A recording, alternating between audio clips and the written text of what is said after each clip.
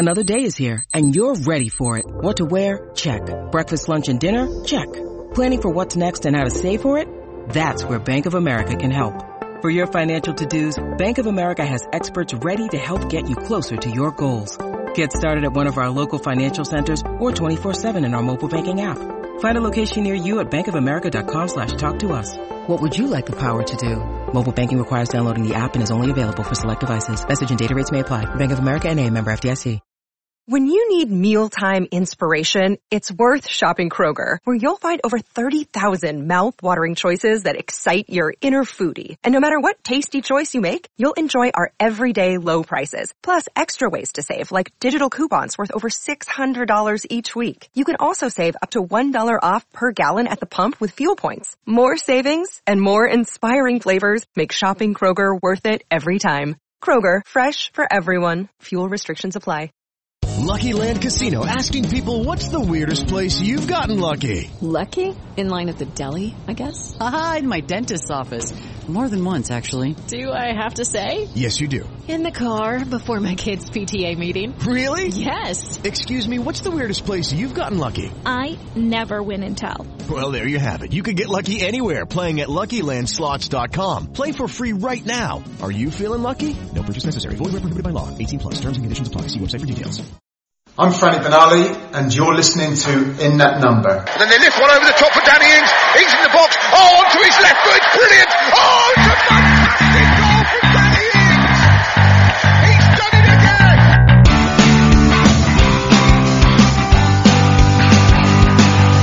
Here comes Ward-Prowse. Oh, it's fantastic. Another moment of genius from James Ward-Prowse to give Southampton the lead.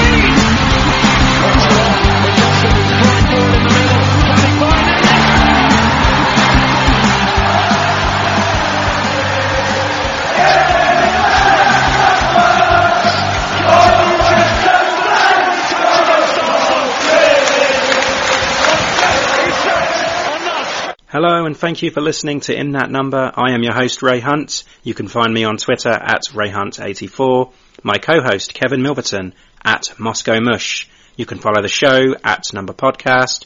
Subscribe, rate, review. Find us on Facebook, Instagram, and if you would like to drop us a line, send us an email to inthatnumberpodcast@gmail.com.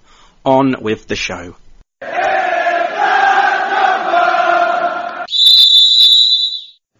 Welcome back to another episode 71 of In That Number. Last week we titled it Subterranean Lockdown Blues. This week we've gone with Quarantine Age Kicks. Like I said, the puns never stop here.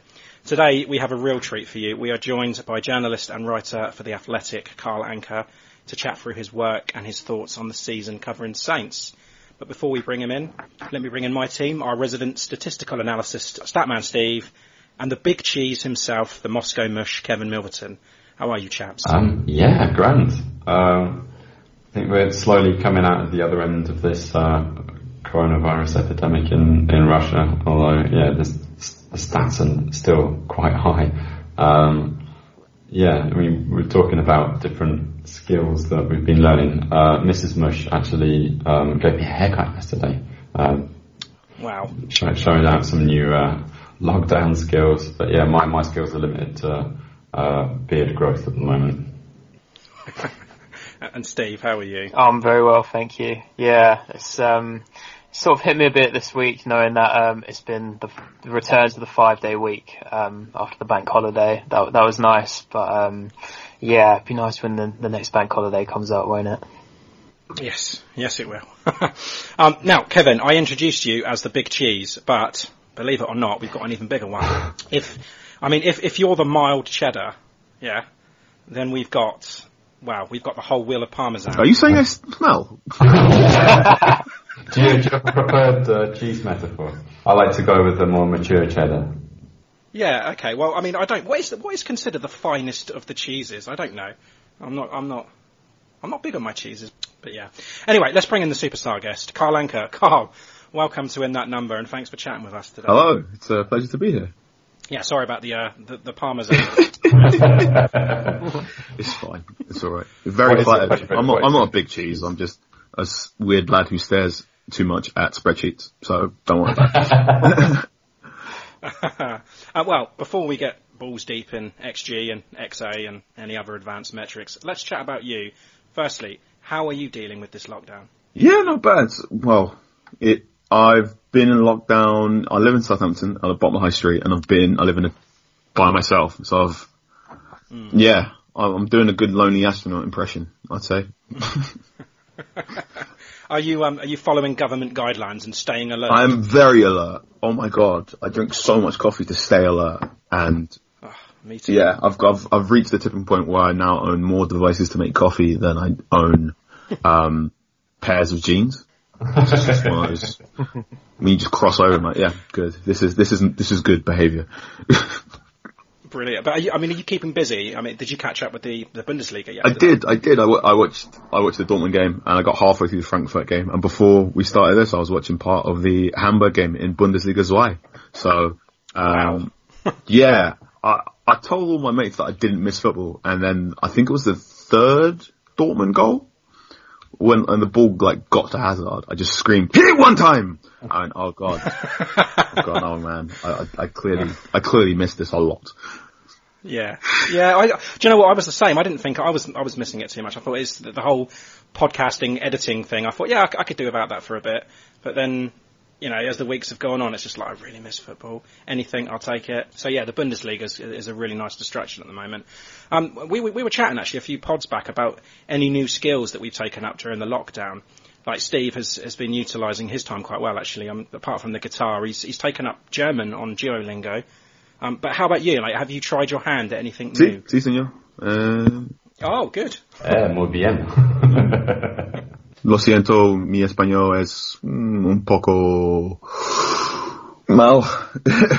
Yeah, excellent. It's a little bad. So you've been doing the old Duolingo. I do. I pick up Spanish every now and then. I've been trying to learn Spanish for a while now because it's one of those things where I reached a tipping point in my football journalism career where it was just, I just need to learn Spanish or one of these languages. So I always try to have like a mini cramming session in the spring because I'm trying to, normally I go to Primavera Music Festival in the June. Yeah. So it's just learn for 2 or 3 months. I'm just in the middle of that spell now. So I'm on a 55-day streak there. Wow. I have made at least 8 loaves of banana bread. I had a go at doing the whipped coffee thing, but I don't have a whisk. Which it's really hard to do when you don't have a whisk because it does take like 45 minutes. I can imagine, to get to that point. But I needed to, use up the morning. So yeah, loads of nonsense like that. Have you been reading more, rinsing through a lot of Netflix? Yeah, I'm averaging like a book a weekend. Wow. Like just doing 100 pages in one day and then 100 pages the next day and then just like bang bang. So I'm currently reading Night Train, which is a biography of Sonny Liston, which I would highly recommend if you've not read that one. Yeah, I've been getting into boxing, and obviously I'm watching The Last Dance, like everyone else. I'm glad you mentioned that. I'm like a huge basketball fan anyway. So I watched The Last Dance, and I tracked down, there's a really good documentary on Magic Johnson and Larry Bird. It's like 90 minutes long, and I found a copy hiding away on Netflix. So I've been watching that as well. Oh, so, I'll have to do that. I'm a big NBA fan as well. Who was your team? Pelicans, oddly. Really? And it's just sort of like, it was just one of those things where the person who got me into all these American sports went, you should support the Pelicans. They're bad now, but one day they'll come good. And I went, you sure? And then now I've got Zion. Yeah, you lost AD, but you got Zion. So. Sweet. I mean, I'm a glutton for punishment, but I mean, because following Saints isn't hard enough. I'm a big Knicks fan. So so my whole week consists of me trying to circumnavigate through like the season fixtures. It's quite a heartbreaking process, really, but hey, I'm used to it now. Teams, yikes. And yeah, as Steve mentioned off air, we've seen on your Instagram that you've discovered The Hobbit. Now, I'm not talking about the book. Of course, I'm talking about the pub and specifically the cocktails. Yeah, forgive me, as we record this, I'm a little bit hungover because I drank a lot of the Boromir cocktail last night, and that one really sneaks up on you. It tastes like vinegar. That's amazing. And then you just hurt. How many did you go for in the end? I got 2 Boromir, 2 Gandalf, and 2 Aragorn, and I went through both Boromirs. So Boromir is Dark Realm, VK Cherry, and Coca-Cola. Ah, okay. I think there's something else in there. I think that's right. Yeah, which is one of those things that shouldn't work, and yet When I was a student down in Southampton, I used to go there quite a bit, and there's the challenge we were talking about where you have to basically go through the whole fellowship, and if you do that, you kind of record it down on a card, and then you get a free T-shirt. So I've still got mine stored away somewhere. Amazing. Proper university economics. I've got a T-shirt for drinking all this stuff. I need to work it out. A T-shirt costs £5 and you spent like 40. Kev, we've probably had quite a few of those a long time ago. Yeah, we've spent many a night on the Gandalfs. Right, okay, let's talk about The Athletic. Firstly, can you tell our listeners that don't know, what is it? The Athletic, the pitch from The Athletic is to be the greatest home of sports writing in the English language. So started off in America in, I want to say, Chicago in around like 2015. Some very, very clever gentlemen thought, why not come up with a subscription-based service with journalists? And the idea is to have embedded journalists on every single beat. So it started off in American sports. So you follow the Knicks, you get a Knicks writer covering the Knicks and just the Knicks and whatnot.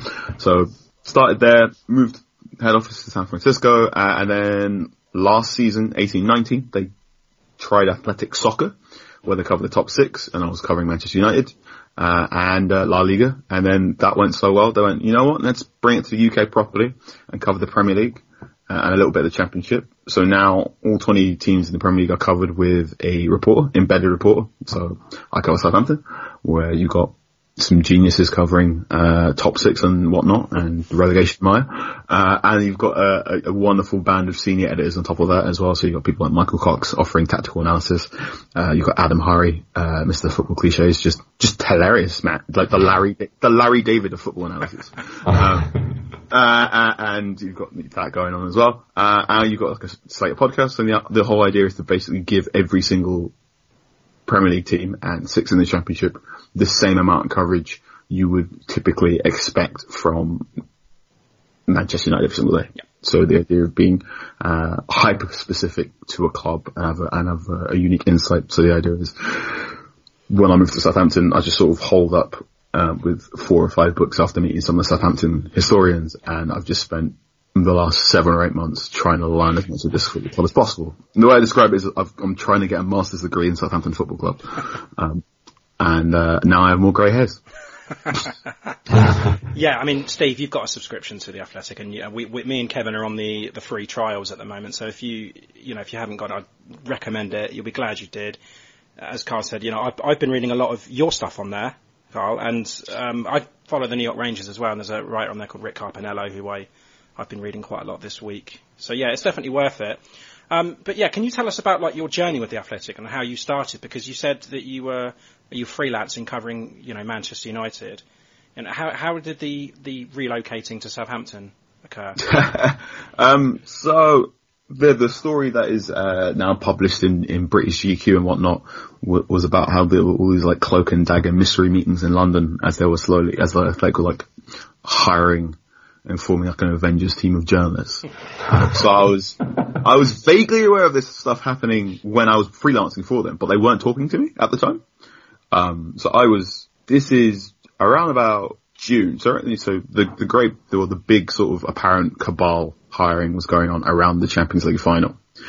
So I started June, and I was in Primavera Music Festival at the time. So I was just sort of the day before I'm hearing this stuff about The Athletic wants to launch in the UK, and I was like, oh, weird.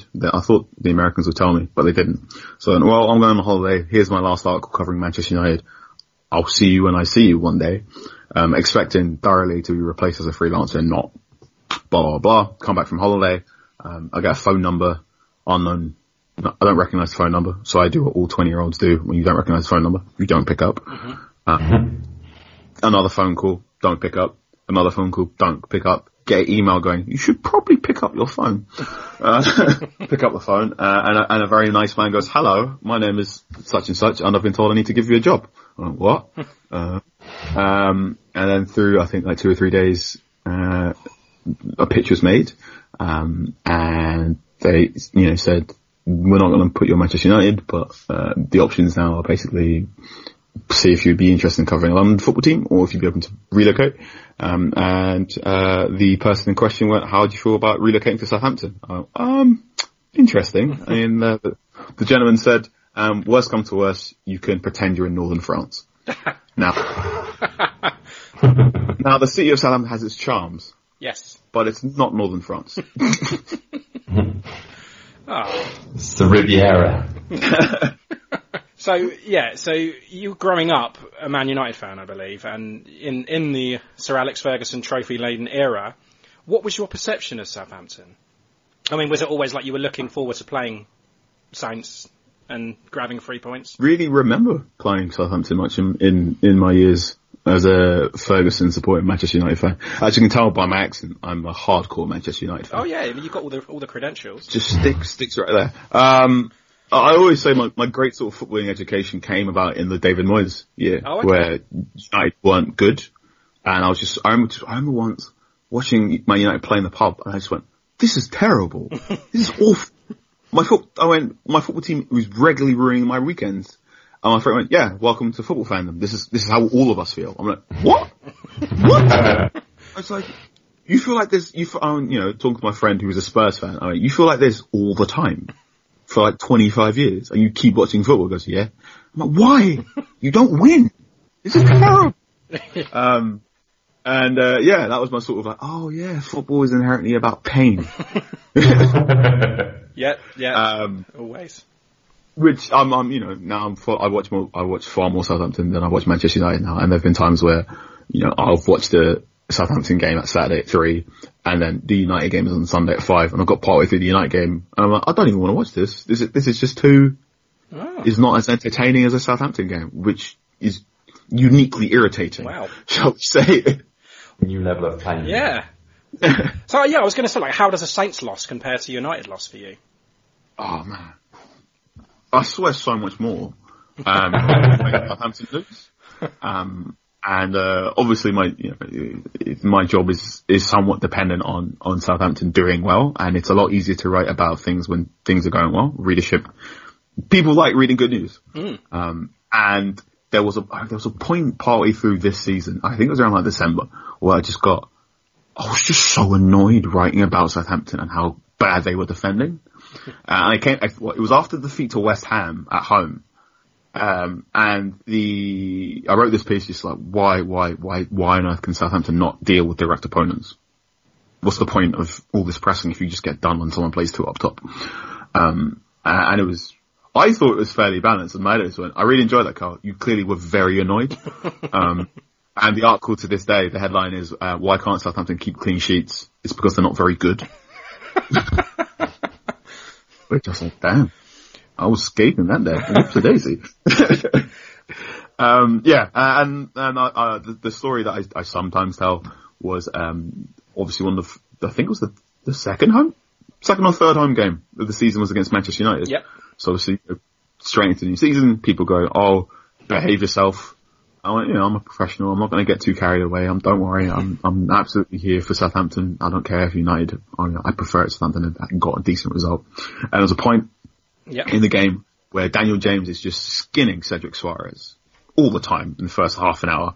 And there was a point where Daniel James gets the ball, knocks it forward, gets like 2 or 3 yards ahead of Cedric, and Cedric's not really running. And I thought I just, had the thought of get a move on Cedric.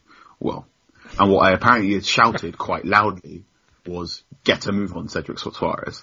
I did not say get a move on Cedric Soares. There were swear words involved. And I'd said this in the press box, and 2 or 3 journalists around me just sort of stopped and looked at me. And one of them went, "Oh, you're a Southampton fan now, aren't you?" I went, "Apparently so." I remember that game well. Yeah, that was the Vestergaard equaliser, wasn't it? Mm-hmm. Yes, I was there. I was there too. The last true sighting of Paul Pogba. Yes. You were saying earlier about how you want to get a master's degree in Southampton. And I want to talk about your work actually a little bit. And I've got to say that you've taken to the club history so well and so easily, it seems. And that's evident in your work. It's really, really insightful. And I was catching up with a few of your articles in the week actually. And the one that stood out for me was the 98-99 campaign. That was a brilliant read. That was a nice piece. And I also liked the piece that you did on the managers from 2000. That was good. And you like the categories, and you gave Harry his own section That's anyway. Loved it. It was genius stuff. And yeah, I agreed with about 90% of it, but I'm not a Claude Puel fan. Now I know that Kev is. That's fine. Oh yeah. But yeah, I mean, I think you had him in the section. What would happen if we kept him? Mm-hmm. So yeah. But Kev, you were a big admirer of Claude Puel, weren't you? Yeah, I feel really sorry for him. I think he was very hard done by. How he can take us to a Wembley final and get sacked in the same season. I mean, I look at it, the fact that we scored the 4th lowest amount of goals that season, and we were only 6 points above the drop zone. And I just remember feeling really low under him. I mean, we feel low as Saints fans anyway, but that season was just awful for me. Even though the League Cup final and all that, and of course that was a Man United final as well, wasn't it? And yeah, but I know it did get worse under Pellegrino. But yeah, anyway, fantastic work there. And another one that you did was the Benali on tour. Now, it seemed like, Kev, when we were growing up in the 90s, they were everywhere around the city. And I remember we went to like cash machines, and they were just dotted around everywhere. I had them I think they were in our school at one point as well. I've seen a few of them at my work as well, on lockers in there. But I've never ventured as far as Christ the Redeemer. But Kev, have you come across any in Moscow at all? No. I mean, maybe I should get myself a load of Panini stickers, but yeah, I don't fancy sticking one to the Kremlin wall and then facing a few years in some Siberian gulag as a consequence. Okay. But yeah, it's just in these times without football, Carl, you're still managing to put out quality content, and it's got me gripped. So yeah, it's definitely worth a read, and it's definitely worth getting onto The Athletic. Thank you very much. I think at a time it's weird. I sort of had a look at the numbers, and normally during term time, shall we say, I'm averaging around about 10 articles a month, whereas in April I did 14, which is one of those, how am I more productive when there's no football on? Maybe the football's just getting in the way of The Athletic. Who knows? Maybe. I think the best places out there, and it's not just the art place I write for, but I think the good sports stuff right now are the ones that are properly hitting nostalgia, the business side, and like the nostalgia stuff, the current, like what are people doing during the pause, and also trying to predict the future. And anyone that can hit those 3 pressure points very, very well seem to be doing very well. And I think there's some really good, inventive people out there. I'm really enjoying Ryan O'Hanlon, who writes for The Ringer. He does a really good Substack newsletter, so I really like him.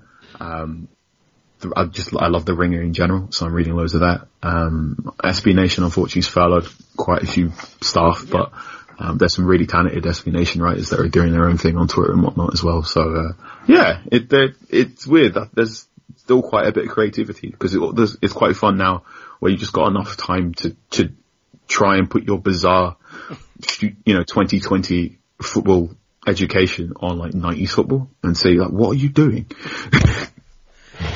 When the season is in full swing, like what's your routine when writing? Are you a note taker during the games, or are you just like 100% focused on watching and then get back to it as soon as you can? It varies. So the thing, The Athletic was very much, we don't do match reports, so obviously, after a game finishes, you get a match report on the BBC, on the Guardian, and whatnot. And The Athletic is very much, no, we want to take our time and do, I call them debriefs, or do something with a unique angle. So obviously Southampton play nearly all the time, Saturday 3:00, but the article that I write will nearly never go up before 8:00 on a Monday morning.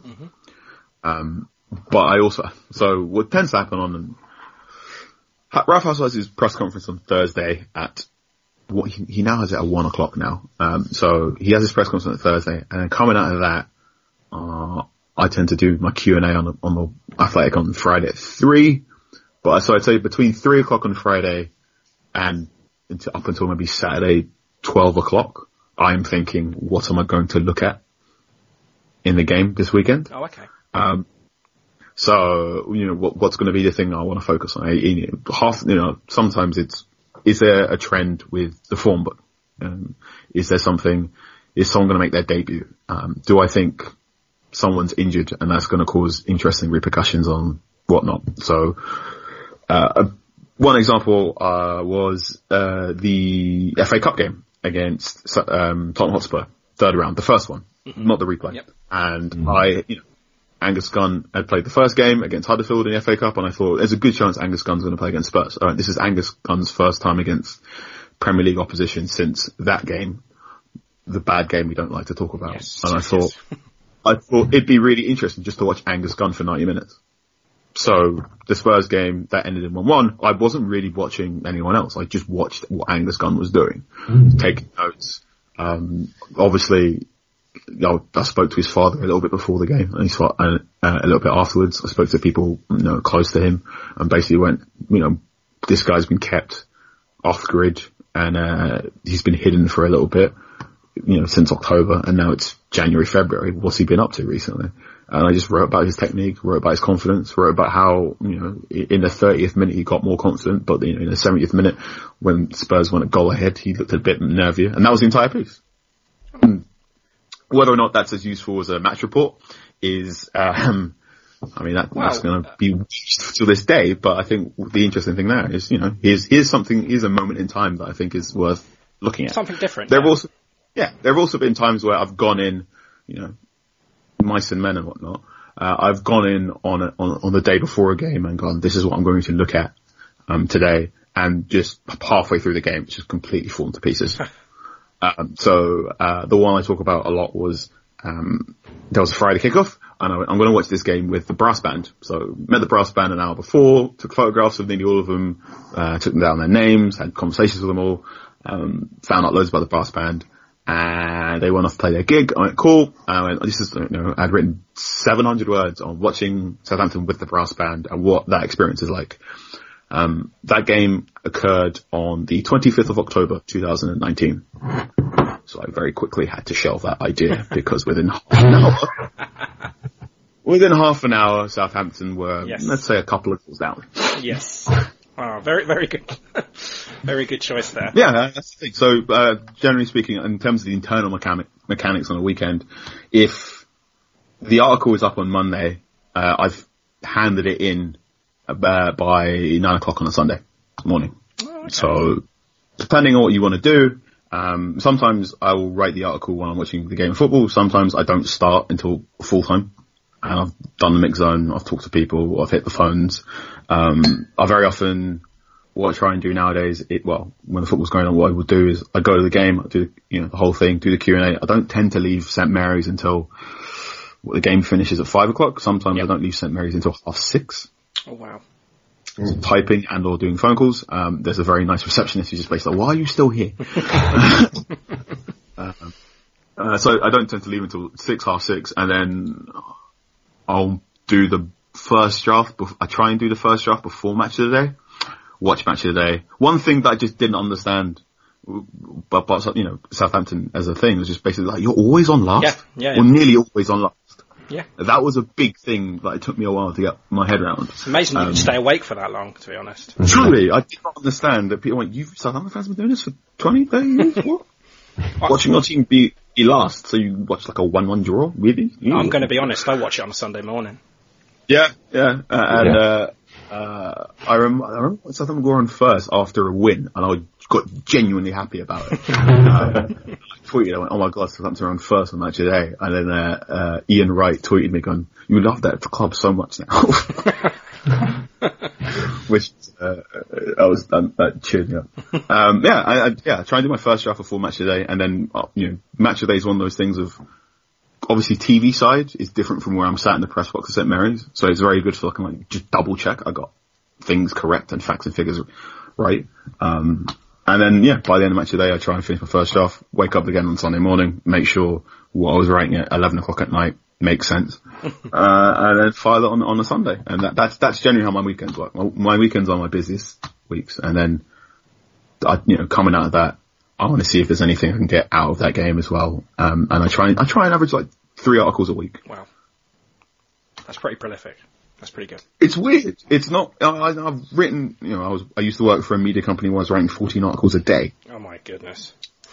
Which was a completely different type of difficult and a different type of busy. Whereas now I'm writing 3 articles a week, and I'm just like, okay, but the idea is, The Athletic is, if you're writing less, you want to make what you're writing have more substance to it and stand testament of time. And I say the really cool thing about The Athletic is I've never been told no to an idea. I've nearly always been told, can you prove it? Oh. And can you prove it is, can you find someone who was there and interview them? can you prove it with spreadsheets and numbers, or can you prove it with miscellaneous?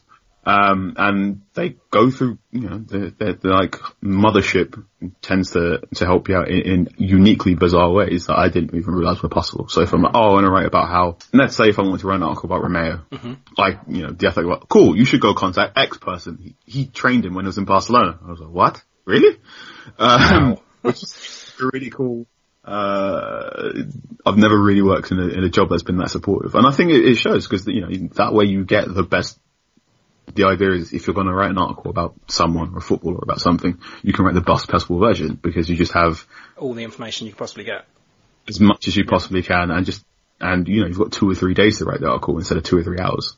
That's great. That's great insight to how it all works. We're obviously quite proud of the club and the city itself. I remember, I think Ray, you remember this, we were travelling around with a couple of uni friends around the country cycling, and we had an England travel guide with us that would read about the places that we went to. And when we got to Southampton, we read, and there was just a couple of lines, and it said that it was a nondescript, drab outpost where you could possibly kill a couple of hours before you get the ferry out of here. And I was just wondering, as an outsider, what your first impressions of the city were.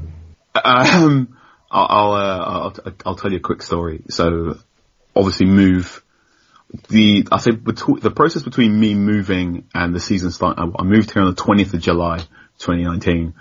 Had no internet because obviously no flat. Had no internet, had a copy of FIFA 19, played FIFA 19 high stuff, got you to figure out the squad. And I was like, who is this defender? Why is he so slow? That doesn't really narrow it down. Hooray. And I went to the library. And messed around in the microfiche. Looked at some old copies of the Echo, and I'd say one of the first people and friends I met was Duncan Holly, who is a official historian in Southampton. He heads up Hagiography Publishing with 2 or 3 other historians, including David Bull. I went to his house, and he was very much welcome to covering Southampton. Why Southampton? Well done for moving. And he said, if you want to learn this club, you're going to need these books. And he gave me a bunch of books. This is what you need to brush up on. So I'm now in this weird thing where what the club website says compared to what Wikipedia says compared to what the book I'm reading says can be completely different. Oh wow. But I'm always going to trust what the historians say. Yes. They've just been studying far more than I can. And I remember when I was leaving his house, he went, what do you think of Southampton? I said it's this. And he sort of looked at me and raised an eyebrow in that way all talented experts do, and he goes, what do you really think? And I said, the city is weird. And he went, right, what the thing a lot of people don't quite understand is it goes, you're basically in a northern city that's just accidentally ended up in the south. Yeah. What? And he goes, the layout of Southampton and how it's very high street centric. And he's like, you look at some of the societal problems, and I'm like, there seems to be quite a lot of homelessness, unfortunately. He goes, yep, you're in a very hard northern port city, just on the south. And that's sort of I went, that explains XYZ. He explained the layout of the city, he explained the nightlife, and it explained to an extent the football team, because I think quite a lot of people think Southampton is sort of this well-to-do, middle-class, tippy-tappy football club, where actually it's a bunch of hard nutters tackling each other all the time. Franny Ben-Ali is an absolute hero and one of the nicest men you'll ever meet. He got sent off 11 times. Yep.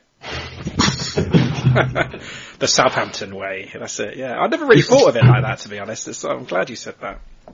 But yeah. Yeah. So what would you say the best and worst things about living in Southampton is?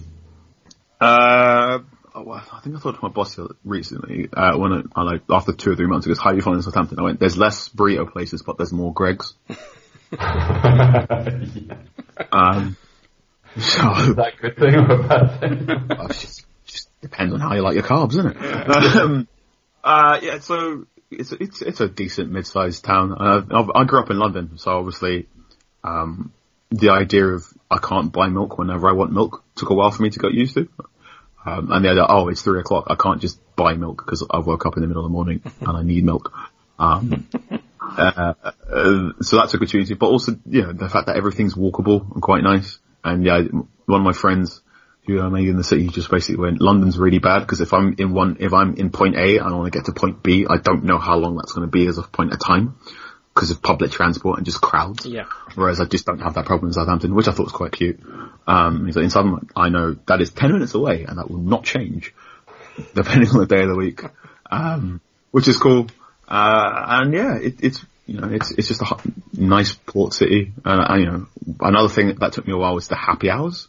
When you say it took you a while, it took me like 2 days. So I was looking for flats, before I moved. I remember, just looked at 7 terrible flats, got mad at estate agents, and was on the way back to the train station to go back to London. And there was a pub. There's a pub near the train station that's got a decent happy hour. And I remember walking in, wanting a pint, and he said, "Oh, it's happy hour, by the way. This is £3." I just looked at him like, what? In that weird sort of confused London, because I'm used to paying £5.66 for a pint in London. And I just went, what? And I went, no, I'm really sorry. Is that okay? I went, mate, I remember going, what's your name? He's like, I'm this. I'm like, you're my new best friend. I spent some time working in Washington once, and someone explained to me, if your city has a problem with rush hour traffic, your bars tend to develop a happy hour culture. And I don't drive, but I can only imagine rush hour in Southampton must be hell, because everyone's got happy hour around here. Hey, it is apparently. Apart from burritos and milk at any hour, is there anything else that you really miss about London? Takeaway offerings, I suppose. It's just sort of, if I want any form of food in London, I can get it. If I want Peruvian or Bolivian or Japanese, Korean or Brazilian, I can get what I want. Whereas in Southampton, I can get 3 or 4 types, but also 12 I can't. To which my mum has just been like, "Well, just learn how to make it yourself." So I'm a better chef. No, I like Southampton. It's definitely a city with charm. Another thing, a Southampton fan. It's a very nice kid called Alex. Took me to a pre-season game, introduced me to a couple of his mates, and he went, "Oh, this is so and so."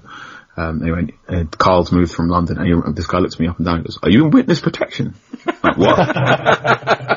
Why on earth would you trade London for Southampton? Well, I said, I'm here to cover the football team. He's like, this. And I remember Alex was explaining to me, he goes, everything's kind of like flat and low and the city's a bit ugly, but we're really proud of it because it's a holdover from the war. Like, the only cities that were bombed more in World War II were Coventry and London. And Coventry now has all that weird brutalist architecture because they rebuilt everything really they've quickly. kind of got like a half and half cathedral in Coventry, haven't they? Like part of old, and they've rebuilt half of it. It looks it's quite weird. And Southampton has rebuilt everything, and it's quite like low and flat roofed.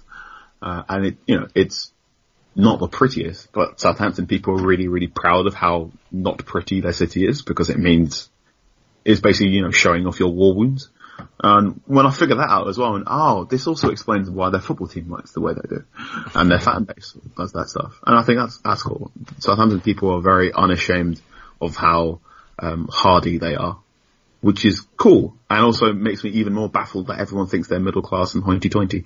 Yeah, I was a student in Southampton for about 4 years, and kind of got to sample lots of different bits of Southampton.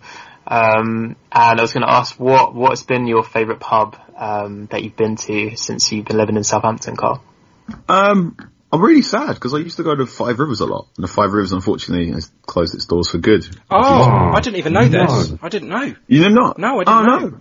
I'm very sorry. The Five Rivers is now, it decided to close its doors for good during this break.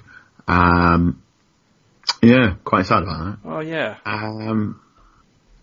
I quite like Shenanigans, which is the Irish pub on Bedford Place. Yep. Oh, okay. I used to go to, I love video games, so I've been to Flynn's, which is the hidden video game pub. So I go there quite often. The Guide Dog's quite fun. Oh, okay. I used to live around the corner from the Guide Dog. Very good. And I live right next to the German beer house as well, so. Okay. I've had quite a few Steins watching Champions League football, and the cram in is lovely, to the point where like the owner saw me like very frustratingly trying to use my phone in there. And they said there's no signal here. The idea is you talk to each other, and then, like, you sort of look me up and down and just went, do you just want the Wi-Fi code?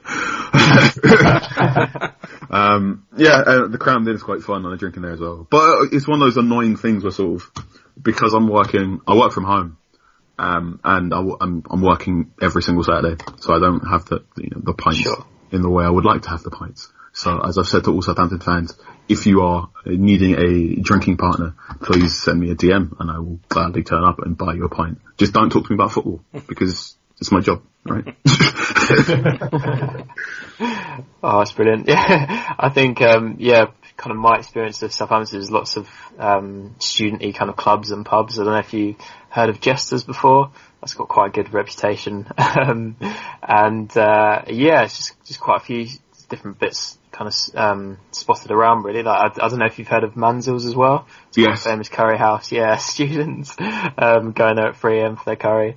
But yeah, another question I was going to ask is, so Southampton's quite a big student city. Have you kind of noticed that? Have you sort of, picked up that kind of vibe since you've been there? Oh yeah. I think when I saw some pubs advertising like £2 vodka Red Bulls on it, I went, students, that's good. And then like, obviously Wednesday night is sports night for nearly every single university. That's right, yeah. So obviously if I like walk around town on a Wednesday, there are some places, especially around Bedford Place, which is just rammed. I'm like, I remember being 19, seeing like people dressed up as cops and robbers and whatnot, which is fun. It's just like, I've given a Zoom lecture to University of Southampton students, and Southampton Solent's got a very good journalism course, and I've had quite a few of the students there ask for help with their dissertations, and that's sort of like, oh yeah, this is what I used to do. And my mum's a lecturer as well, so I'm trying to help out as much as I can. So yeah. And obviously it's one of those things of, it is a student city, which means every now and again I'll just be walking down the street, I'm like, yes. I get the feeling, it's a shame about the Five Rivers. Like, it's going to be like the day after tomorrow, sort of, we'll wake up after the lockdown, and what sort of city we're going to walk out into. I don't know what I'm going to be coming back to. But, I mean, as for the Premier League, what are your thoughts on Project Restart? Because we're looking at the Bundesliga and what they're doing, and looks like the FA and the Premier League are going to allow fixtures to restart sometime soon. What do you think is the best way of dealing with the situation?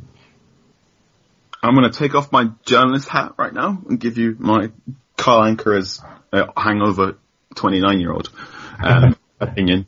I thoroughly expect football to return in some shape or form in the next 6 weeks, as a sort of, we can't delay things much longer, and there's just football's a multi-billion pound dollar industry, and the thousands upon thousands of people's livelihoods depend on it. Not just the footballers, but people, journalists, TV broadcasters, TV people, photographers,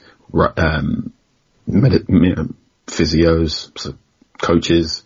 One thing I mentioned to my friend 2 or 3 days ago, and I said again yesterday, was it was really weird. Just if you watched any of the Bundesliga games this weekend, wasn't it really weird seeing a betting advert again? Yeah. Just like, we went 8 weeks with no Ray Winston, and it was just like that sort of weird, surreal. Like, oh yeah, this was a thing we've normalised. There wasn't any planned betting. Yeah, it's like I didn't miss this. And then seeing it again, I was like, oh yeah, I forgot this was a reality for just years. I expect football to be back in some shape or form in 6 weeks, basically because it unfortunately reached a tipping point for a lot of interested parties. I take the opinion of Danny Rose and Troy Deeney and Tammy Abraham and a lot of, I take the opinion of those gentlemen. Just like bringing back football before you have any form of vaccine is not smart.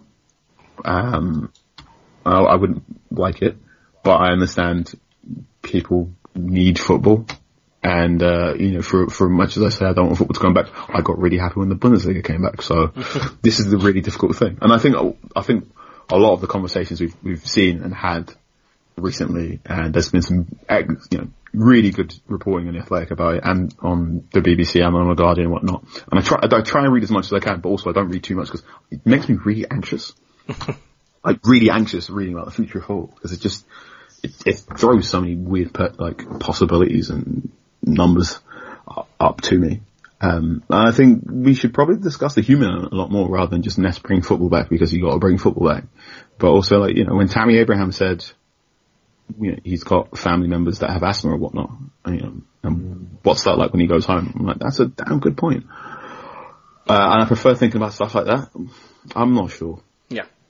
Yeah, but I suppose bringing back anything before there's a vaccine is going to be dangerous. I don't see why football should be an exception. I mean, again, you can't close down the whole of society, forever. No, you cannot. But in my very naive Captain America in Infinity War speech, but you probably should. No, football. My personal opinion is football will be back in some shape or form in 6 weeks. To put back on my journalist hat, I think what's really interesting is how football and the discussions of football has seen it's just basically revealed the massive inequality and the huge Gordian knot that's been going on for years and years and years. The differences between the EFL and the Premier League. And I think it's really interesting seeing every single club argue a compelling argument for football being brought back in some shape or form, and then another football club making a counter argument. So Karen Brady, I thought what Karen Brady said was really, really brave. Just like, look, I'm in charge of West Ham. I have a vested interest in West Ham not getting relegated. So could you null and void it? And I was like, good on you for your honesty. You don't ask, you don't get. Yeah, no, it's like fair enough for being honest in the way you want to be honest. So arguments about why you should null and void it. Arguments about why you should give it to Liverpool, arguments as to why you should do points per game, arguments as why you should just do it, just have it as is, and the counter arguments. Every day I'm going, that makes sense. And then someone else will give a counter and I'm going, you know what, that also makes sense. I have no idea what's going on. There's no obvious solution, is there? Do you think the model that the Bundesliga is following is the right path for the Premier League? I don't know if it's right or wrong. Also because, how England dealt with COVID-19 is dramatically different from Germany. I will make no secret of my political leanings if you follow me on social media. I think the UK handled it particularly badly, and I think that's why these conversations have gone on for a bit longer than they have in Germany, who acted far more sensibly. I've spent this weekend talking to my New Zealand friends who are now meeting each other up because they just immediately went into lockdown and they had no new cases of COVID in 5 days. And well, that seems responsible. Yeah, and then you got going. She said, we're going in fast and we're going hard, and Boris's was herd immunity. Yeah. So that worked out well, didn't it? The interesting was with the Bundesliga coming back this weekend was, I don't say love. I find it quite interesting watching football games behind closed doors because, for all the money, all the artifice and the amount of branding you can do and the way we like to present football as like a slick film, when you watch behind closed doors, you're like, oh yeah, this is a play. This is theatre. Sometimes things go wrong. And when you watch it behind closed doors, it's like you're watching a rehearsal of a play. Because you can hear all the shouts, you can hear things go wrong, you hear the false, you can hear the shouts. So that was cool. Haaland's socially distant celebration I thought was cool. The very much non-socially distant celebration in the Hertha Berlin game was quite cool. I winced when the player sucked his thumb. I was like, don't do that. At least it was his own thumb. Yeah. Patrick Van Aanholt made he made one of those observations where you can be right and wrong at the same time. So Van Aanholt went, why the substitutes sat 1 meter apart, wearing masks, where they've been in the same dressing room and they're going to, charge around the pitch, touching each other in a bit. And he goes, they don't need to wear masks. It's all for show. And then someone went, well, playing football is for show right now, isn't it? And he's just sort of like, oh yeah. I think as well, it's sort of drawing the comparisons between the Bundesliga and then the Premier League, which hopefully will be, coming back in the next few weeks. I just thought, Carl, could I sort of get your opinions on, like the new rule changes? We sort of saw the 5 subs come in the Bundesliga. I think Schalke was made history, being the first club ever in the Bundesliga to make 5 subs. But I think quite a lot of these rule changes are quite similar. So I just kind of wanted to get your thoughts on that. How do you think it will go, having seen the Bundesliga yesterday? Michael Cox wrote a good piece about the 5 subs, which is basically to the effect of just make sure it's only a temporary change, because if you keep this in stone, you just see a massive momentum swing in favour of the bigger clubs. We have larger squads. I've wrote a piece about Southampton's substitute habits earlier in the season, and like how Ralph is very fond of substituting. At the start of the season, he would substitute always in the 60th minute mark, and then he started making later substitutions around about to like 75 and 78, and now he's gone back to making earlier subs. I pointed this out to Ralph, and he looked at me really weird, just sort of like, why do you watch my team so much?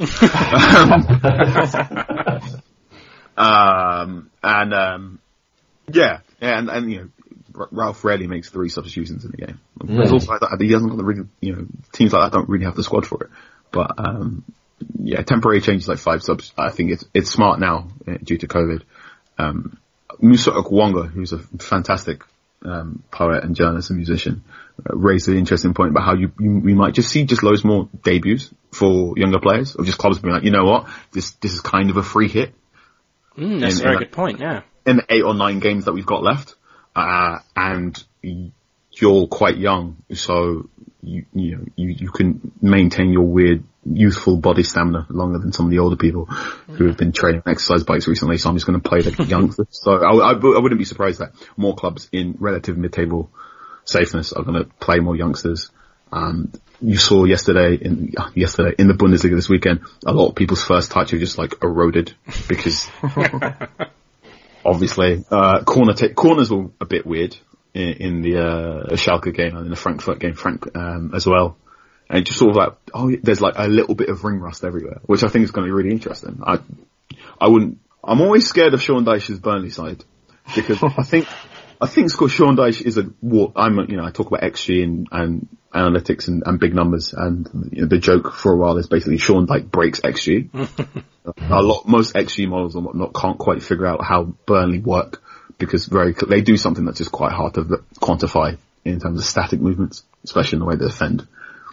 So there's either, that's the sensible reason as to why he breaks XG. But every now and again you get a game you're like, no, he's a demon, he's a devil.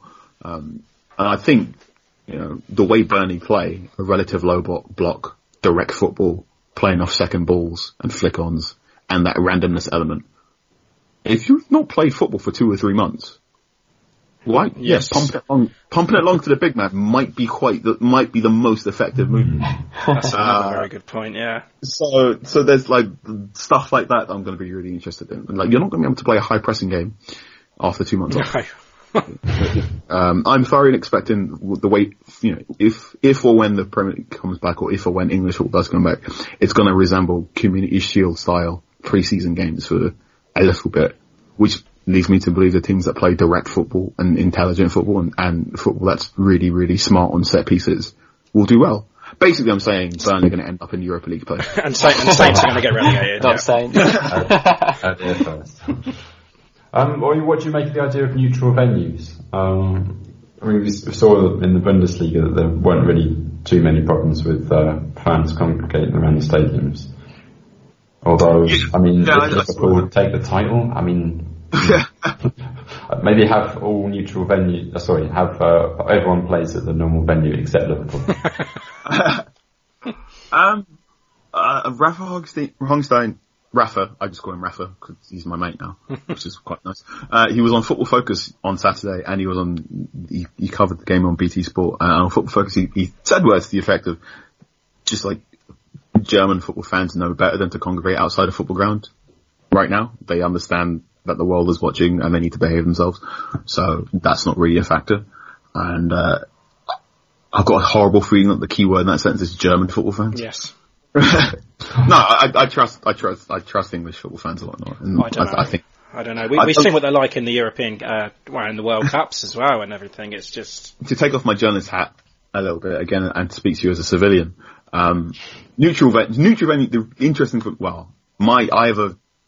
I don't know about neutral venues, but because basically that will completely change where I live in the summer, right? So I've got a lease up until a certain amount of time in Southampton. But if in the next 6 weeks they go, right, we're going to play 8 or 9 games for a month in Birmingham, or we're going to play all these games in St George's Park, and it's going to be 5 or 7 journalists covering each club. Each club gets 3 journalists, and there's 3 photographers, and we're going to play these games in Birmingham. They're like, well, guess I'm moving to Birmingham in the summer. But if they say, no, we're going to we're going to keep playing these games, but we're going to play them in a Hyperloop in the grounds, then I'm like, okay, well, I guess I can keep living in Southampton. Playing in neutral venues, I think, again, hands a little bit of an advantage to the bigger clubs. And this is not me speaking as an expert. I have a hunch that when you play in a neutral venue, just sort of the bigger team or the team with more financial advantages get an element, because just every sort of team, we know teams play better at home for reasons we still can't quite explain, despite advancements in travel and whatnot for away games. The leading theory is basically when you play at home and you play in a stadium week in, week out, you just have a weird acquainted perception of environments. Players know if I stand in this place and hit the ball in this way, it's more likely to go top corner because I just have stood in this spot over and over and over again for hours on end. Whereas if you play in a neutral venue, no one quite knows that, so it gets weird. And a really good example of that was Spurs in their Wembley season. And Spurs were unbeaten in White Hart Lane in their final season, and they went to Wembley for the Champions League games, and they went to Wembley for it took them 3 months to figure out Wembley, because you could tell the players didn't quite understand where they were standing. And I can't evaluate that. There's no spreadsheet for doing that, and there's not many footballers who can articulate that in a way that you can succinctly put forward in a paragraph. But football in neutral venues, I think, again, you have that weird sort of everyone's first touch is going to be weird.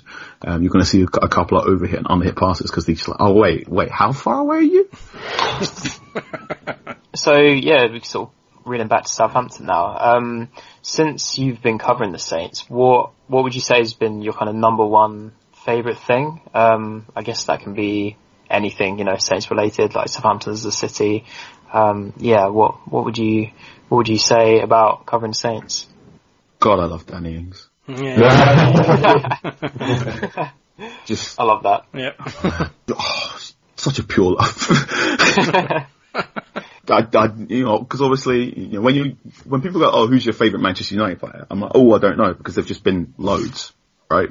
And you just get used to having a certain amount of genius on the pitch that gets a bit normalised. And there were times when I was watching Manchester United during the good years where I just didn't understand or didn't really appreciate a player with a really good first touch. Whereas, sorry for how it can come across as a bit rude, when you watch Southampton, where the quality level is just not the same. Yeah, I know. I get you. When someone shines brightly, oh my God, it's amazing.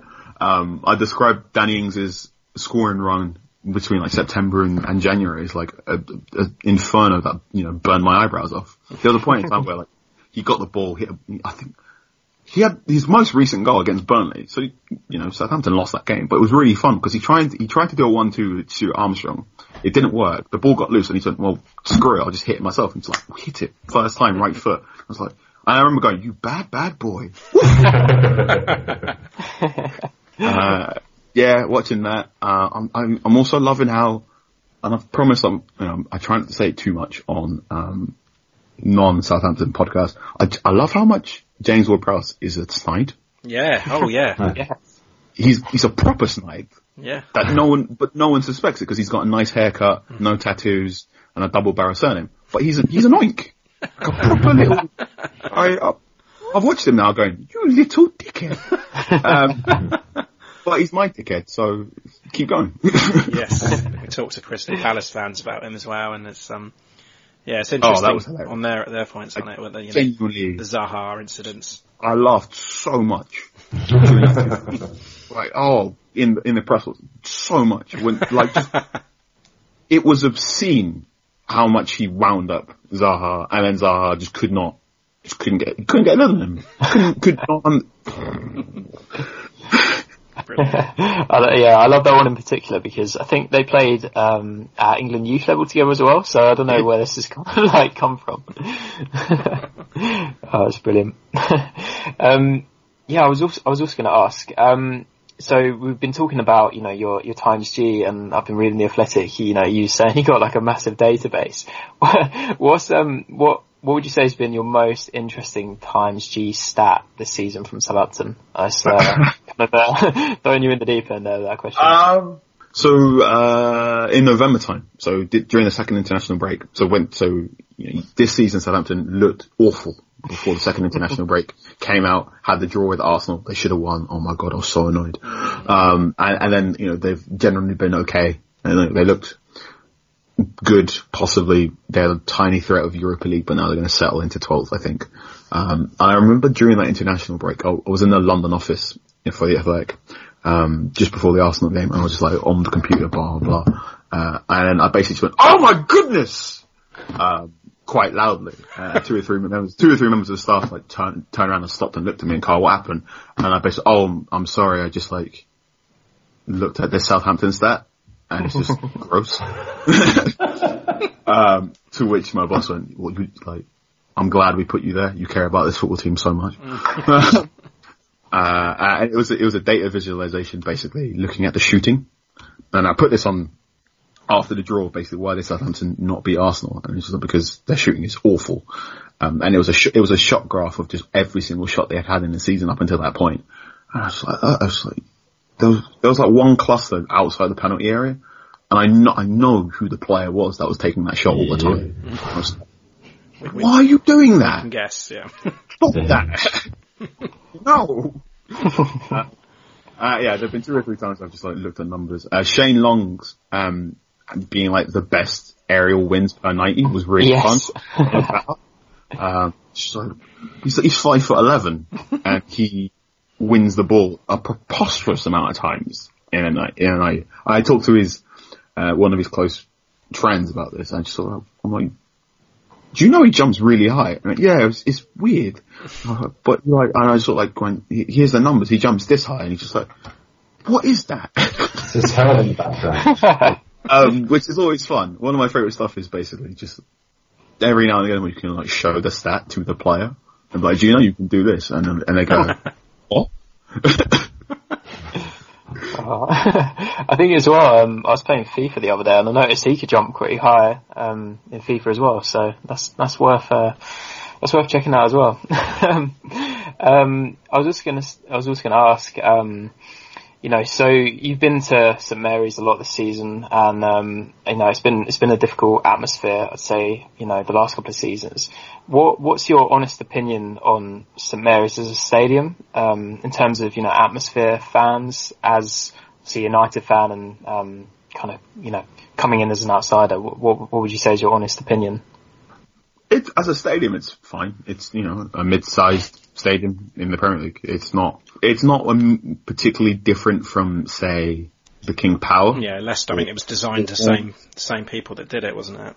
Yeah, it's every single stadium is slightly different, but St Mary's is as close to an identikit stadium in the Premier League as you can get, and I hope that doesn't come across as too harsh. No. And the fan base, I think that was the thing that took a while to get used to, because again, I remember very clearly Alan Pardew saying, when he became Newcastle manager, Alan Pardew saying, he made a comment about Southampton's academy, saying it was better because basically Southampton's just more middle class. And like you said, there's just more, the academy players Southampton create are just smarter than the Newcastle ones, because Southampton's more middle class. And that stuck with me for a while. It's that's a weird thing. And I remember pitching it to my boss, is there a way I can research this? And he went, well, kind of. Look into what schools the academy players go to, which I wrote that to a lesser degree. And again, went to Southampton, I thought, the club would be largely a middle class prawn sandwiches fan base. And then you watch a game at St Mary's, I'm like, oh, you are lifers. We're talking 40 years. Pie and Bovril. Pie, Bovril, solid pints.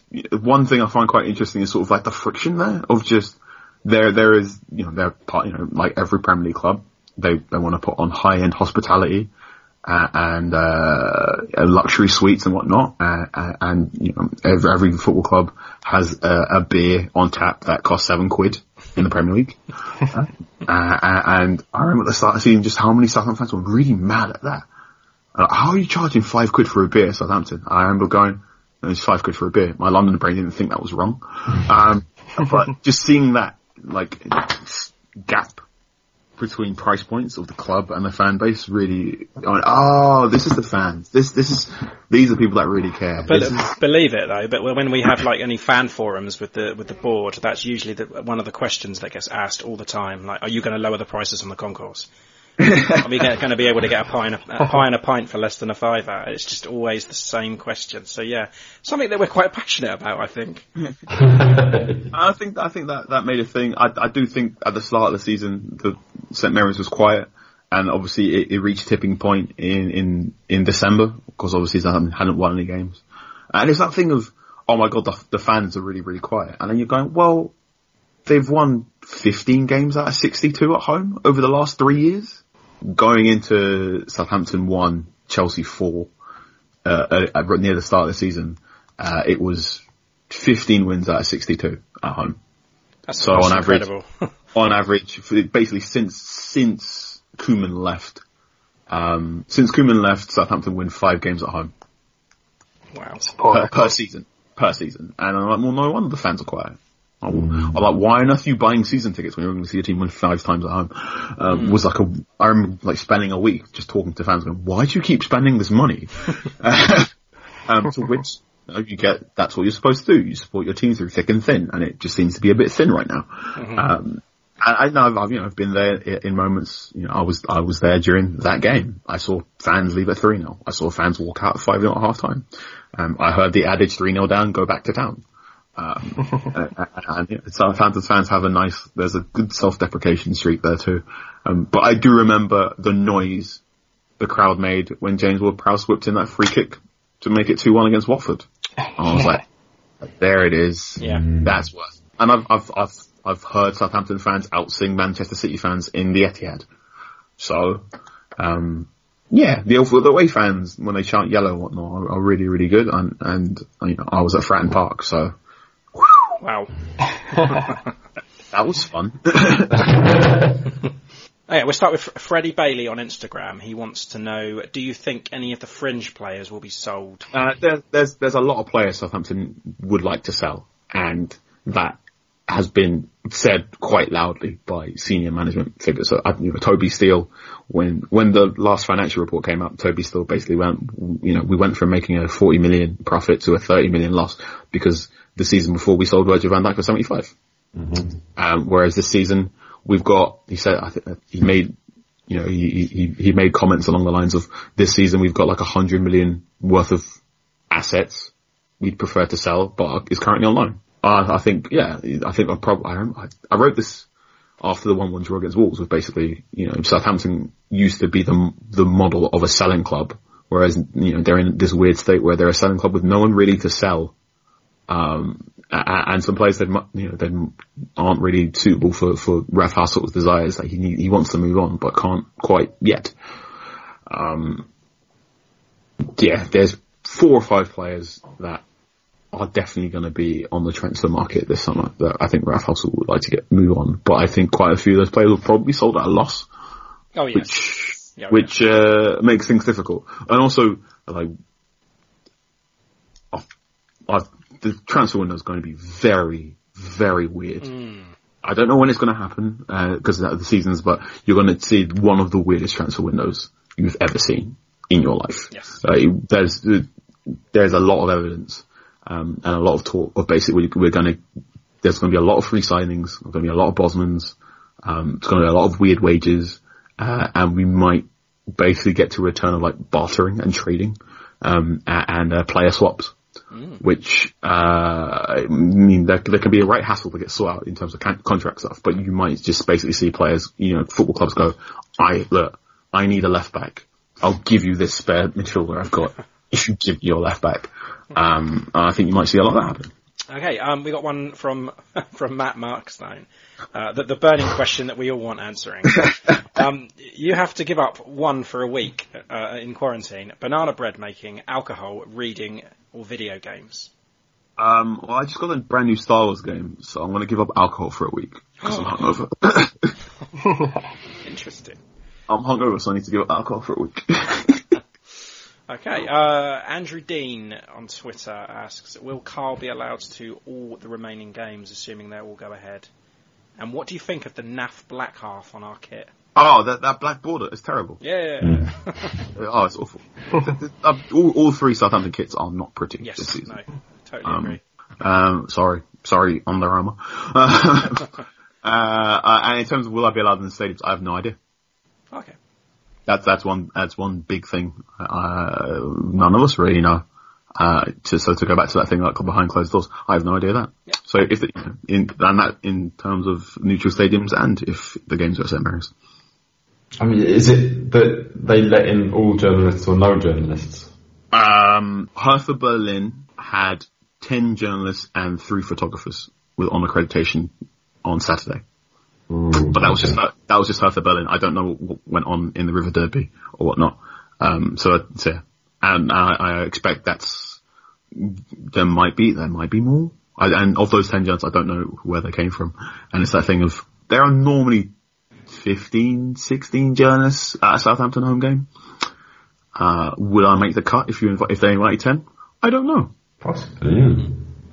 Chris Williams on Twitter says, that's an interesting one, is James Ward-Prowse the new Naby Keita? No one's the new Naby Keita, not even Naby Keita.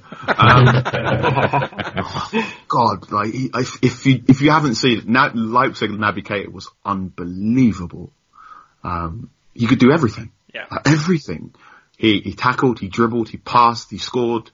He's the player that you think Paul Pogba was. I said it. But yeah, there is no new Naby Keita because Naby Keita was so good. So good. He also asks, what are your areas for growth next season, and will we keep Pierre, and who could replace him? Areas for growth. Southampton need new fullbacks. That's been known for a long, long time. And the priority there changes. The interesting thing is the priority for fullbacks changes quite, like, within a Ralph Hassel press conference quite often. Like, he'll start a sentence like, I need a new right back, and then by the end of it, no, actually, I probably need a new left back. They need a new left back to take some of the strain off Bertrand, and we'll see about Vokins, because Hassel's gone back and forth on whether or not he thinks Vokins is there have been times where he's gone, Vokins is a young guy who needs to work on his 1v1s, and then a month later, he's gone, you know what, actually Vokins is good enough. I'm not sure if that, he said that was the 4 weeks of January where I need a new left back. Vokins is fine. And I'm not sure if he said because Vokins did something in those 4 weeks or if they simply couldn't get the left back target they wanted. The right back situation is, I'm not sure if they want to keep, I'm not sure what's going to happen with Kyle Walker-Peters. And Cedric Soares is going to be a free agent. Yeah. And I don't think Cedric Soares was a good right back in the first place. I said it. Okay. And Højbjerg? Højbjerg, I wrote this on it came out on Saturday. Yes, I have to confess I haven't read this one yet. So Højbjerg made some very interesting comments in an interview with German television this week, where he basically said, I know my plan. Yep. And the club knows it too. And I want to win the Premier League and I want to win the Champions League. And Ralph Hassel's a good manager. I don't think he's that good a manager. I think a roadmap is being constructed, for Højbjerg's future. And I think that future will see him not be a Southampton player in 2021. Ooh. Note the year I gave. Okay. I mean, how do you think we're going to be able to fill the Pierre-Emile shaped hole in the squad? You have to go in the market, I would imagine so. But again, the transfer window makes things very, very particular. So I wrote in the article, we know for a fact he was linked to Tottenham Hotspur on the final day of the January transfer window. during a press conference. I was mid-conversation with Ralph, and then we all sort of sat in the room as Sky Sports notifications went up on our phone saying Højbjerg's gone. And another journalist chipped in, Ralph, is Højbjerg leaving? And Ralph went, and Ralph just like gave very curt, no chance. So that was on the final day of the transfer window. We know that, Carlo Ancelotti is a fan of him. I had a look at the numbers, and Højbjerg would start for both clubs. Like, on terms of, if you like just did the spreadsheet stuff, you're like, here's what Tottenham's midfield do and what they need. I'm like, oh yeah, Højbjerg would improve that. And here's Everton's midfield and what they do. You're like, oh yeah, Højbjerg would improve that too. So I think it'd start for both clubs. I don't know if Spurs would match Southampton's valuation of the player. And even if the transfer market was normal, I don't think they would match that valuation. And now the transfer market is going to get really, really weird. I don't think that will happen. Or I think there'll be a long discussion over that. I think, Spurs will try and lowball it, as they often do. And I think Southampton will be very much, we want 30 million-ish. As for Everton, I don't know. Okay. Sam asks, as supporters, we often look through rose-tinted glasses. Is Ralph as good as we think he is? Or is it just because we've had such crap before him that we make him out to be a god? Here's an interesting stat. Ralph Hassel has won the same amount of games Ralph Hassel and Pochettino have been in charge for 60 games in Southampton. Most people regard Pochettino the best Southampton manager in a long, long time, right? Mm-hmm. Right. So Ralph Hassel, let me get the numbers up right now.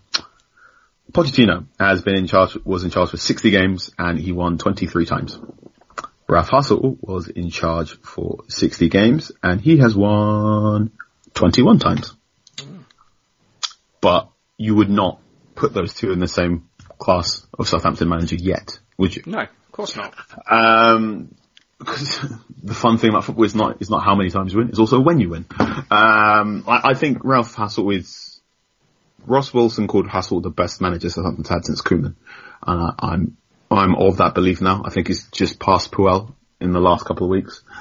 I think the way he wants Southampton to play football, if they do that for 2 or 3 seasons, they will be fine and will be in the top half of the Premier League table for a while. And he buys into players he wants to do, will be good. Even when Southampton were bad, they were bad in a way that was, they were bad, but also the numbers and the underlying numbers and the spreadsheet stuff when they should be fine later.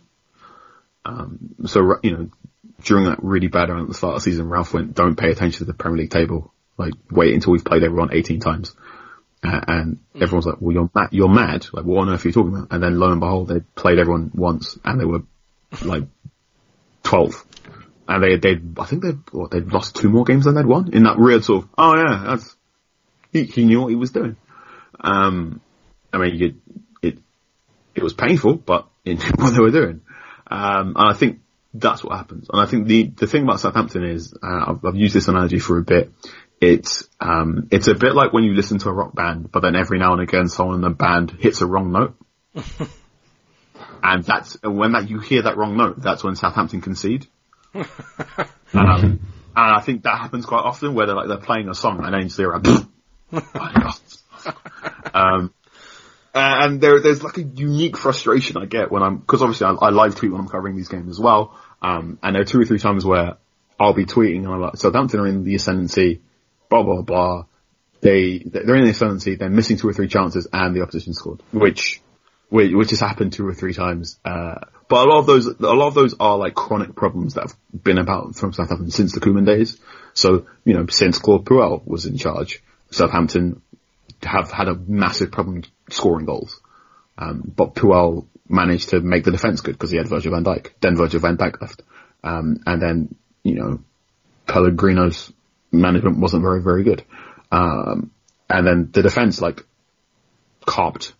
And so you've got this thing of Southampton can play quite good passing football that can be quite slow at times. And then the opponent will just wander down the other side and score. And that's been going on since Pellegrino, that's been going on since Hughes, and that happened for a large chunk of Hassel. But I think he's getting better at doing it, and he's using some very interesting, homemade DIY to remedy some problems that are genuinely really, really clever. Like, there are 2 or 3 things they do. I'm like, oh, that's really smart to get around the limitation. And the way he stations Bednarek and Stevens and where they stand when the team is attacking is really clever. It's like a really, really good estimate from Hassel being like, right, VAR's here. I've got 2 defenders that aren't the fastest, but I want to play high pressing football. So I know if I make them stand this far apart and this high up the pitch, we should be fine, and I should get enough offside calls, especially at home, which is genuinely remarkable. And you catch Hassel in a good mood, and he will explain stuff like that to you. I think that's cool, and I think there is, but also he has that time. He has a tendency of overcomplicating stuff. Oh yes, like all smart people can do. And like Southampton are so bad at a team that plays 2 up top, because in the same way that Jurgen Klopp's Liverpool had problems before Van Dijk turned up, because when you like in like a lot of German football, a lot of people educated in German football, and a lot of German managers will stress the importance of 1v1, and it's like a weird rugby style thing of basically as long as every individual player makes all their tackles, we should win. And that's a sort of like, as long my back 4 have to win their 1v1s, otherwise this entire system will fall apart. And to find players that are good in the 1v1s is really, really hard. This is why centre-backs are going to get really, really expensive. So Ralph's system right now works well if a team plays 1 up top, because you're basically going Bednarek, Stevens, beat up that centre forward. Yes. But the moment they play 2 up top, it's Bednarek versus 1 striker, and it's Stevens versus striker, and then it becomes an arm wrestle. And, they're much improved this year, but they're not elite. They're not top 6 defenders. No. And they're both quite young, so in their terms of like their career. So by the time they get 29, they probably could be there. But that's where the problems happen when you play 2 up top, which is like a really, really long way to explain that. Where I suppose if I told your dad that, he'd be like, "Well, he's rubbish because he can't deal with 4-4-2."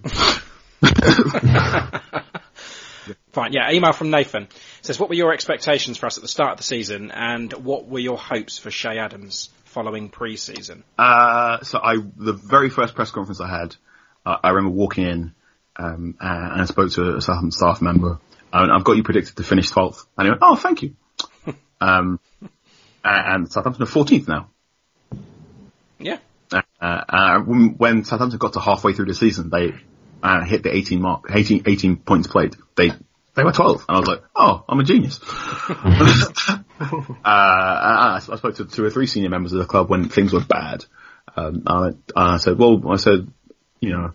in that weird nerdish way that can be quite annoying. I went, I said, have faith, but basically you're going to be 12th in December. And I went, what? I went, here's the numbers. Here's what my spreadsheet showing me.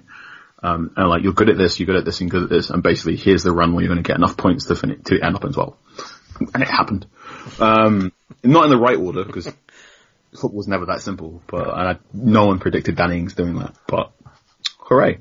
Che Adams, oh man. Poor bastard. Yeah. He's doing it.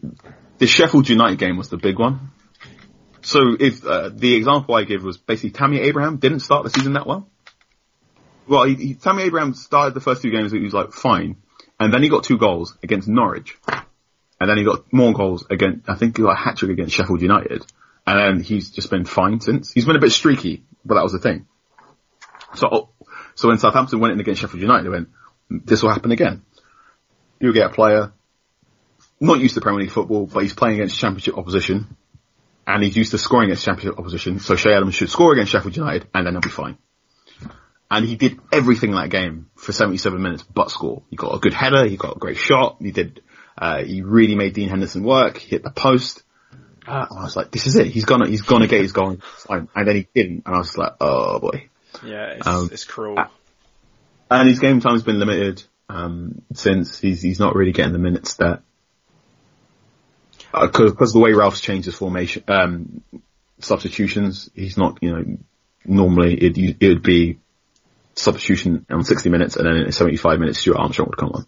That the start of the season. Whereas now it's changed a bit, so Che's getting maybe 10 minutes, 15 minutes, which is hard for a striker to get into it. Yeah. If you need that, if you need that little bit of confidence to get you going. But I mean, he has been playing a lot better lately, and as well in his previous games. He has. He's not as good in the air as Shane Long, because Shane Long is really good in the air, like ridiculously good in the air, which causes stuff. And I think one thing that I'm gonna offer out, I think he plays better up front with Michael Obafemi than he does with Danny Ings, which is another thing I didn't see coming. Ralph Hasenhüttl's system relies on a lot of direct balls up top and a lot of flick-ons from Shane Long, which is why Danny Ings is able to do what he does. Whereas if you do that with Shea Adams and Danny Ings up top, Shea Adams isn't the person to get the flick-ons and prefers it played into space. So that doesn't quite work as a strike partnership yet. Whereas Obafemi, very quick, likes flick-ons, likes running into space as well. I think they have a better partnership up front. I think the best game for both of them was the 2-0 victory over Chelsea, where Danny Ings was like a 10-minute sub. Because those two got on. Email from Simon. I think it's the last email we've got. Yeah. Do you think the decision to end League 2 this week will have any impact on the decision to continue the Premier League, or is money dictating that decision?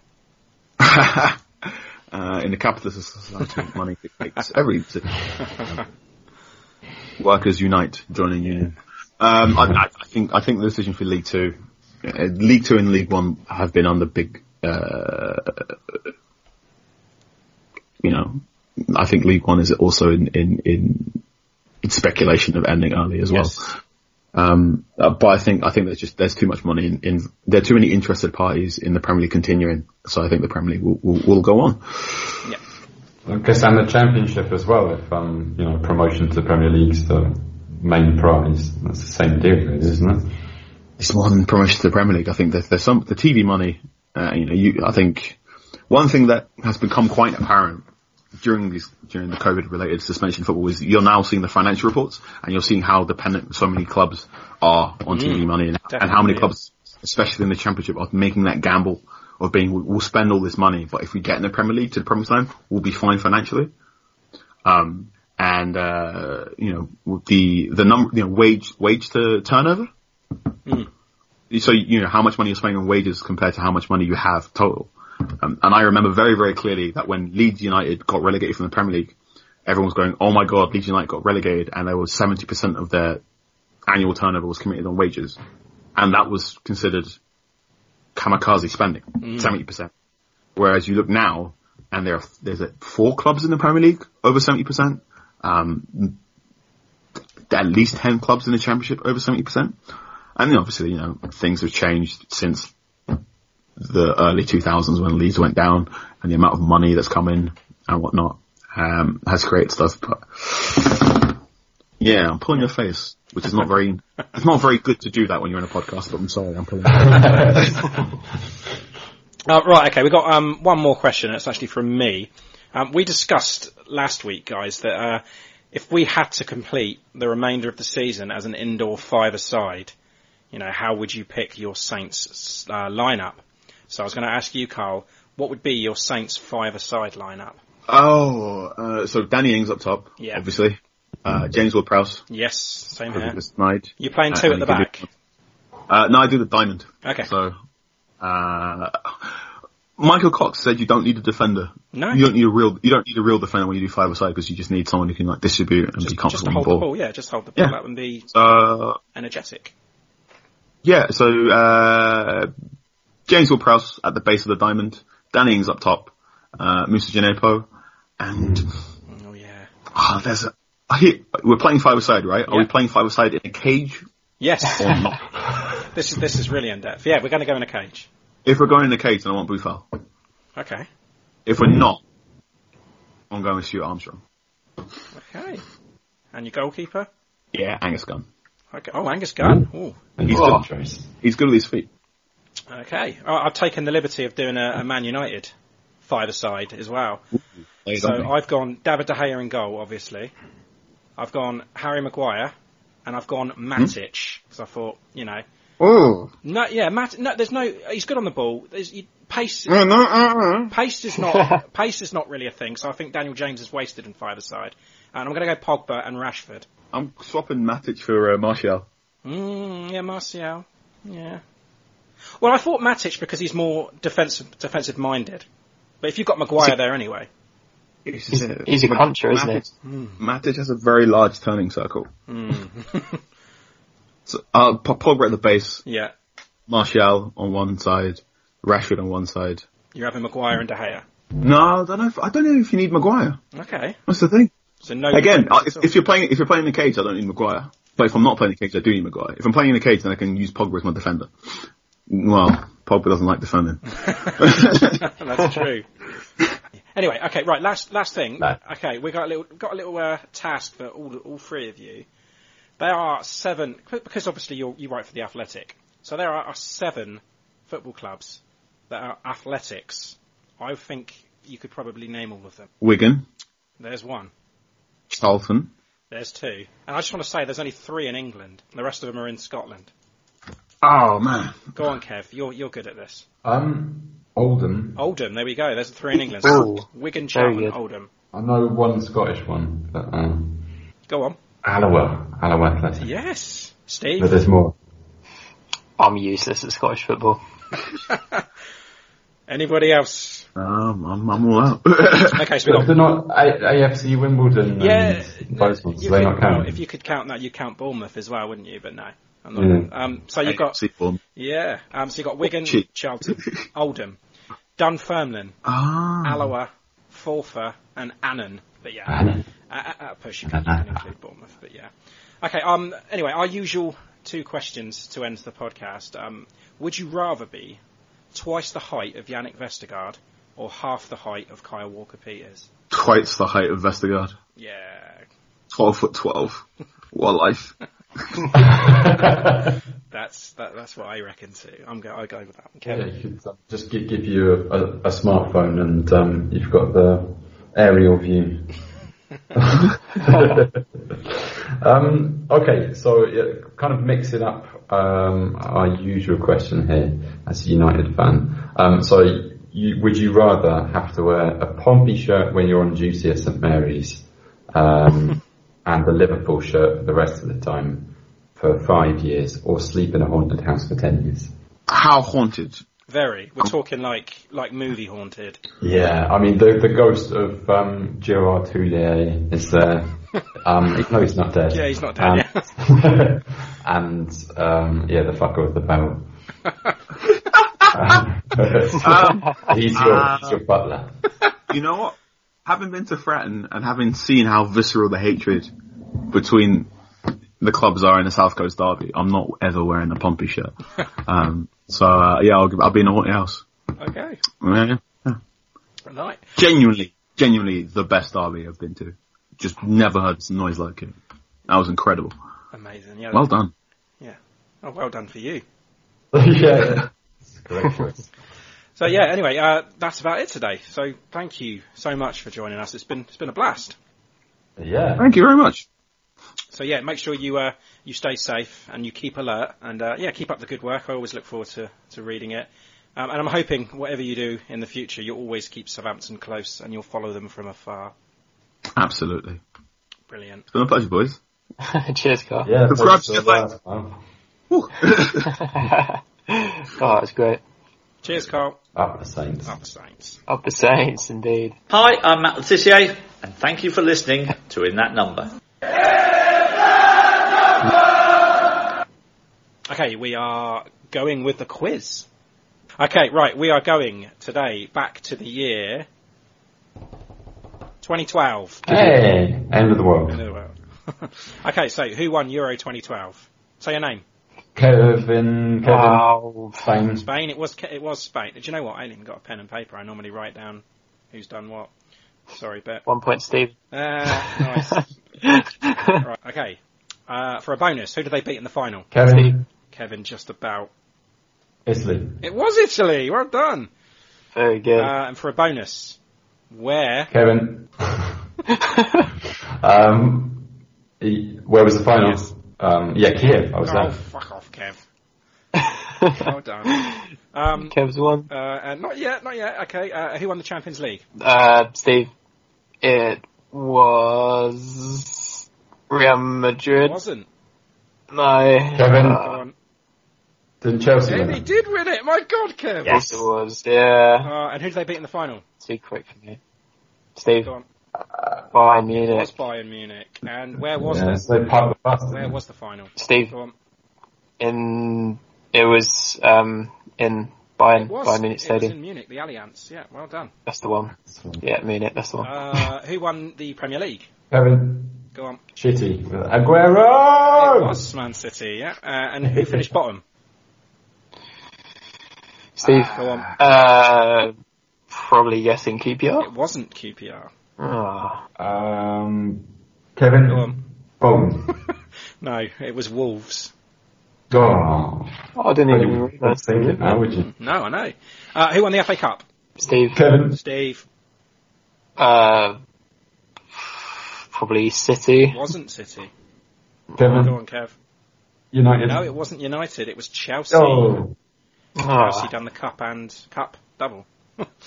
And who was runner-up in that final? Kevin. Go on. United. It wasn't United.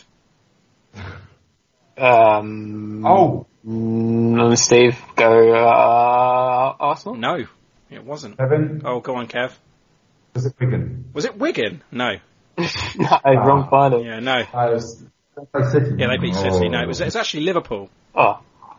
Who? Liverpool, you know, that team that's top of the Premier League. Okay, and where did Saints finish in the Championship that year? Kevin. Go on. Second. They were seconds, yeah, that was the year they got promoted, wasn't it? And who was the manager? Kevin. Go on. Our man Nigel. It was Nigel Adkins. Kev, you're running away with this. Who was top scorer? Kevin. Oh, I think that was even.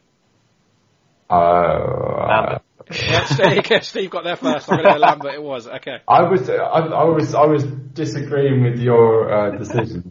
Oh. Yes, it was Ricky Lambert. Yeah, and does anybody know how many he scored? Closest person gets the point in all competitions. 23.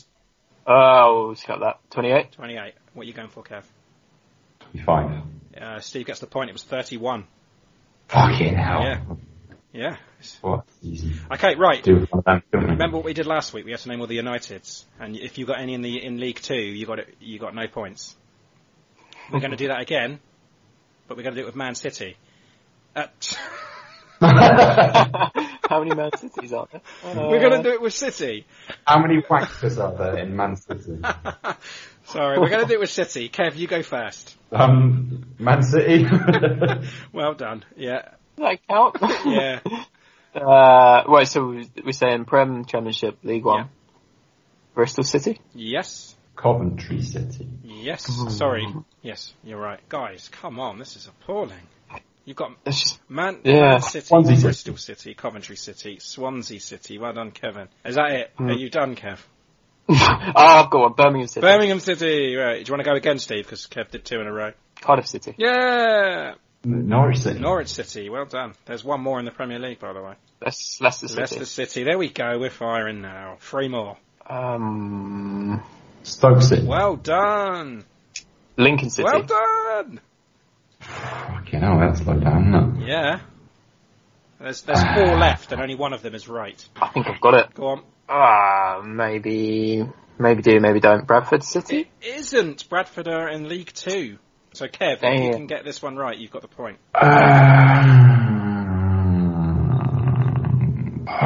Jesus. We got all the Premiership ones, haven't we? Yeah. You're looking for a Championship one. I don't know. Okay. It was Hull City. Oh. And the 3 wrong-ins were Bradford, Exeter, and Salford. So, yeah. But yeah, that was good. Salford. That was good. Salford City? Yeah, Salford City. Timbuk Club. Are they not League? They're League 2 now, mate. They got promoted last year. Oh, right, yeah. Yeah. So next week we're going to do all the Wednesdays. Portsmouth Wednesday. Right, and again, name the player from these clubs. If you don't get it, I'll put it out on Twitter and in Instagram, etc. Grimsby Town, Crystal Palace, Charlton Athletic, Southampton, Bolton Wanderers, Carlisle United, Exeter City. No, you're not going to get that, are you? No one's going to get it. I'll move on. But anyway, we'll put that out on our social media and stuff. The results of the quiz. Kev, you won to 7-4. It wasn't so bad. 8-4. Sorry, I can't count. Oh, maybe. That's all right. Not too bad. Anyway, guys, almost there. I just want to chat about the Bundesliga with you. We've decided to pick teams to follow and support until the Premier League gets back. Yes. Well, Bundesliga, you know what? I'm definitely Borussia Mönchengladbach back. Hey, well done. I've gone Werder Bremen, currently sat in 17th place, second from bottom, 4 points from the drop. I'm just like, hopefully they can pull it out. I told you, I'm a glutton for punishment. I have to take these crap teams. Can you believe that Claudio Pizarro is still playing? He was born in the 70s. He's 41. Wow. Yeah. He was getting on a bit when he played for Chelsea in 2009. I thought, Christ, they're buying an old striker there, an old player there. But, so I thought we could all pick a team and actively watch them and then report back, on the next one. Bremen play on Monday night against Leverkusen. I thought, Kev, you've gone with RB Leipzig. You've gone for the hipster choice.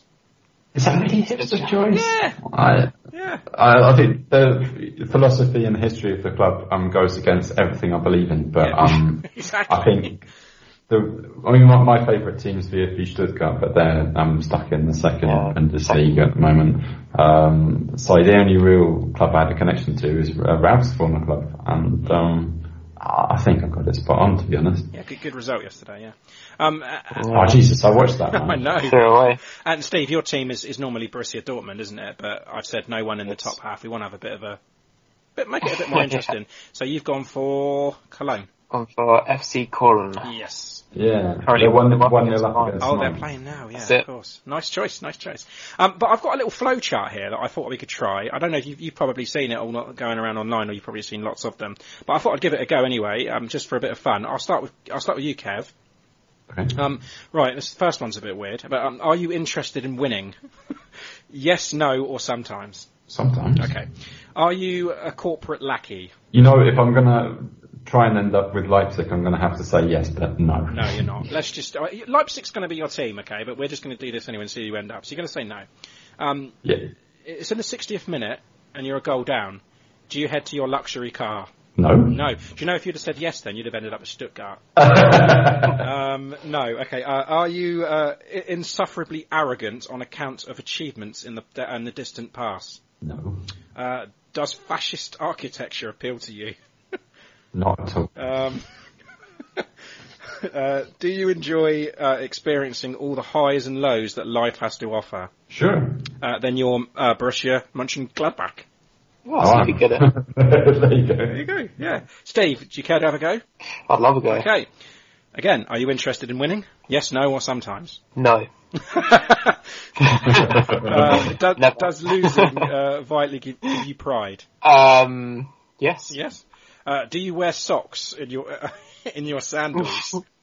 I don't wear sandals. I'm going to say yeah, just because it's a play. Okay, you're Freiburg. Yeah. Freiburg got a good result yesterday. Yeah, against your lot, Kev. Yeah, I remember feeling quite excited about Freiburg. They were pushing for Europe. Yeah, they are. Now, there's a little bit of a technological breakthrough that's going to enable this to happen. So, I've got a little quiz for you. And it's called Torhymnen der Bundesliga. Okay, so I'm going to play you one of the bits of music that gets played whenever a Bundesliga team scores a goal, and you have to tell me which team it is. How the fuck am I going to get that? just a guess. I get like one. Oh, okay. Any guesses?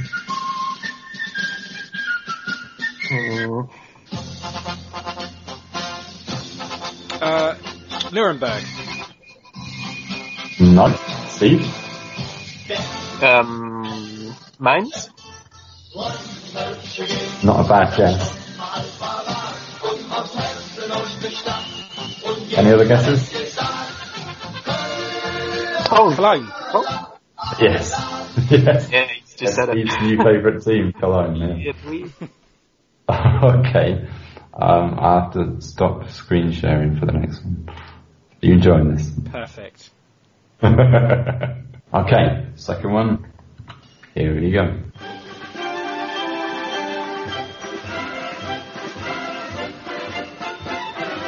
It's got a very jolly German feel to it. Are there any lyrics to this? It might be in a little bit, yeah. Are those Union Berlin?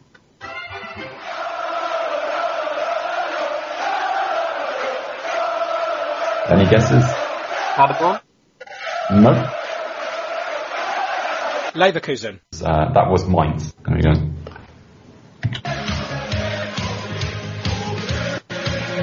So yeah, who sings Pet Shop Boys whenever they score a goal? Hamburg. No, if you know your German, you can maybe make out what they're saying.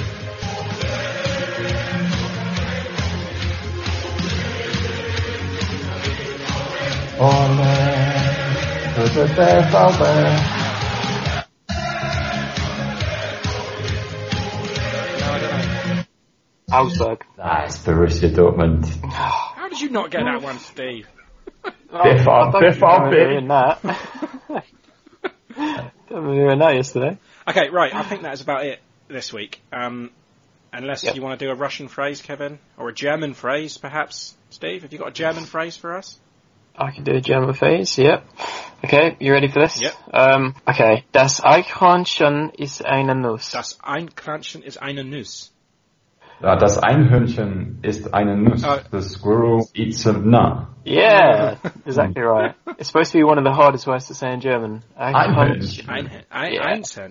That's it. It's supposed to be difficult. Okay. Just like the Germans saying squirrel. Oh yeah, squirrel. Kevin, do you have a Russian phrase? Do. Okay, so yeah, this week, as we're waiting for Project Restart, it's Perizagruska. Perizagruska. Perizagruska, yeah, that's really... Perizagruska. Restart. Which is what I'm going to have to do to my computer after all those wonderful Bundesliga tunes. Okay, we leave with my "We March On" in a language that you have to try and guess. Okay, are you ready? Okay. Me meneteles. Portuguese? It is not. I did Portuguese last week. Ah, of course, yeah. Say again. Me meneteles. Spanish? No. Sounds Hungarian. It is Hungarian. How did you know that? I'm no good at languages. How did you know that? Yeah. I work with a Hungarian, so I got her to translate this for me. I've been learning for a while. Have you? Ah, interesting. My German. Brilliant. Okay, right, until next time then. Up the Saints. Up the fucking Saints. Up the Saints.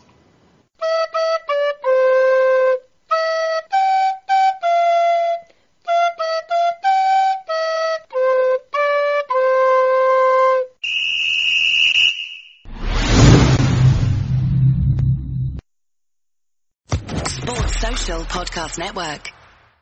Step into the world of power, loyalty, and luck. I'm gonna make him an offer he can't refuse. With family, cannolis, and spins mean everything. Now, you wanna get mixed up in the family business. Introducing The Godfather at ChumbaCasino.com. Test your luck in the shadowy world of The Godfather slot. Someday, I will call upon you to do a service for me. Play The Godfather, now at ChumbaCasino.com. Welcome to the family. No purchase necessary. VGW Group. Void where prohibited by law. 18+. Terms and conditions apply.